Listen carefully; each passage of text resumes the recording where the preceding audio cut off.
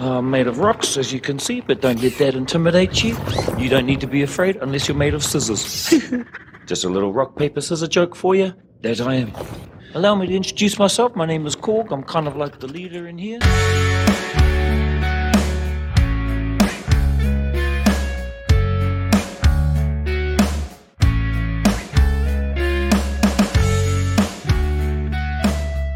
Let's get ready to talk some Taika! We are going to talk exclusively... Ooh, why is that a tongue twister? Exclusively about Mr. Taika Waititi and what I think is a pretty big fall from grace. I don't know, maybe he's just taking a break. Maybe he just doesn't feel like doing the kind of high profile stuff that he's used to, or that he used to do more specifically. But damn, homie absolutely was crushing it when he put out Ragnarok. That movie was the big thing that made him, the next big director. A lot of people were really excited to see Love and Thunder because of how big of a deal Ragnarok was. It was the perfect comic book movie. It had humor, it had a lot of heart. The father died, right? So a lot of people were just absolutely hyped for Love and Thunder. And that movie, to put it mildly, disappointed.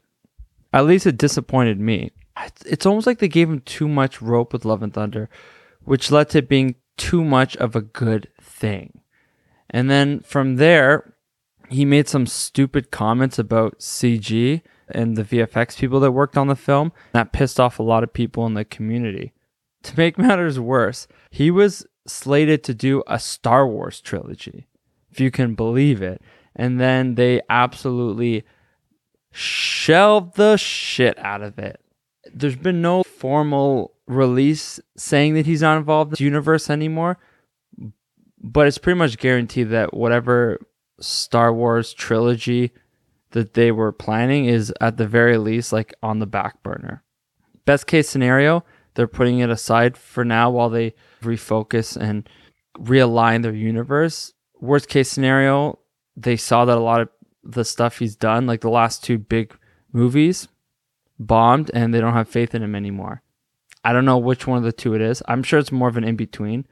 And when I say big two movies, so Love and Thunder, actually I think Love and Thunder still made money, but it was definitely panned by critics and users. When I say users, I'm talking about Rotten Tomatoes. Then you have the soccer movie that I believe one of its premieres was at TIFF. That movie did not do well. I don't know if it got booed or anything, but it was for sure disappointing people. Alrighty then. Now let's pull up some financial numbers for the two Thor movies. Thor Ragnarok had a budget of $180 million, which might seem crazy, but for superhero movies, it's around what they usually go for. On that $180 million budget, it made $865 million at the box office, which I would consider a massive success. Thor Love and Thunder, meanwhile, had a $250 million budget, which is pretty large. But like I said, they gave him full reign to do whatever he wanted with this second movie of his in the Thor franchise.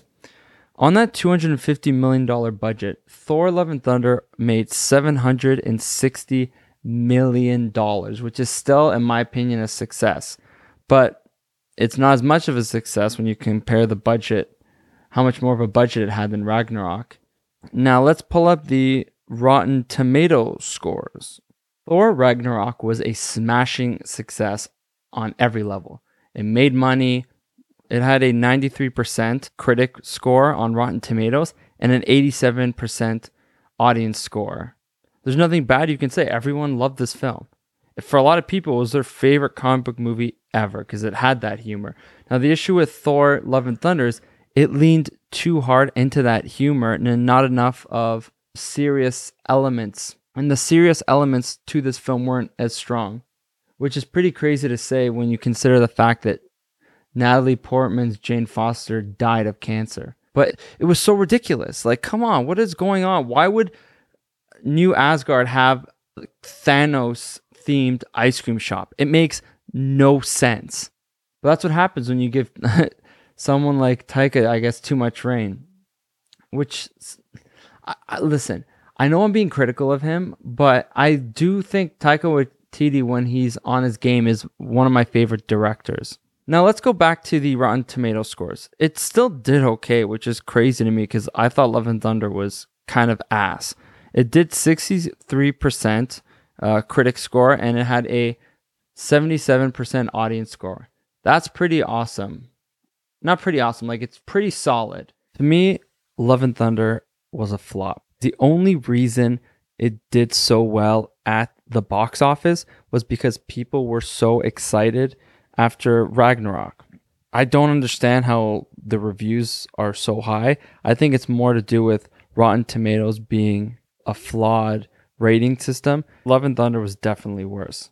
Even though Taika has been kind of floundering in terms of movies, I think his TV shows are really good and they are keeping up some high quality. What We Do in the Shadows is one in particular that I really love. It's based off a movie that he was in where a group of vampires live in Staten Island and a documentary crew goes and follows them around, kind of like The Office. I think it's in its 5th season now. On Disney Plus are most of the episodes, and it's really good. I think it's hilarious. I think the acting is really well done. He's even a character in it, but he's not in it often. And I don't think he's like the showrunner or anything. I think he's more a producer, but still, his name's attached to it, and it's really good. There's 2 other shows that he's involved with. One is called Our Flag Means Death, which is about this guy who abandons his family to be a pirate. That's really funny. This character ends up being gay with Blackbeard. The other one is called Reservoir Dogs. I haven't seen as much of that one, but it's really good as well. Taika Waititi has the potential to be one of my favorite directors. But as you can see with Ragnarok and then Love and Thunder, it's a good case study as to why you shouldn't as a studio, let one director have too much say. And now, I'm not saying that there needs to be studio intervention, but maybe there needs to be more of a collaborative effort, more different voices at the table that allow this project to be more complete and full. Because Taika Waititi's humor is very good, but it can't be like the main theme of a movie or a TV show. If I had to rank my top 5 Taika Waititi projects, I'd go number 1, Ragnarok, obviously. Number 2 is Jojo Rabbit, which is arguably his best movie, but I personally like Ragnarok better. Number 3 would be What We Do in the Shadows. Number 4 would be Our Flag Means Death. And number 5 would be Reservoir Dogs. Even though his latest movie is being panned already, and even though he had his Star Wars trilogy, I guess, canceled, I guarantee you we haven't seen the last of this guy. Taika is a stud director, and when he gets the chance again, I know he's going to crush it. Homie, you got a fan for life. Even though I've been a little critical, I love your shit.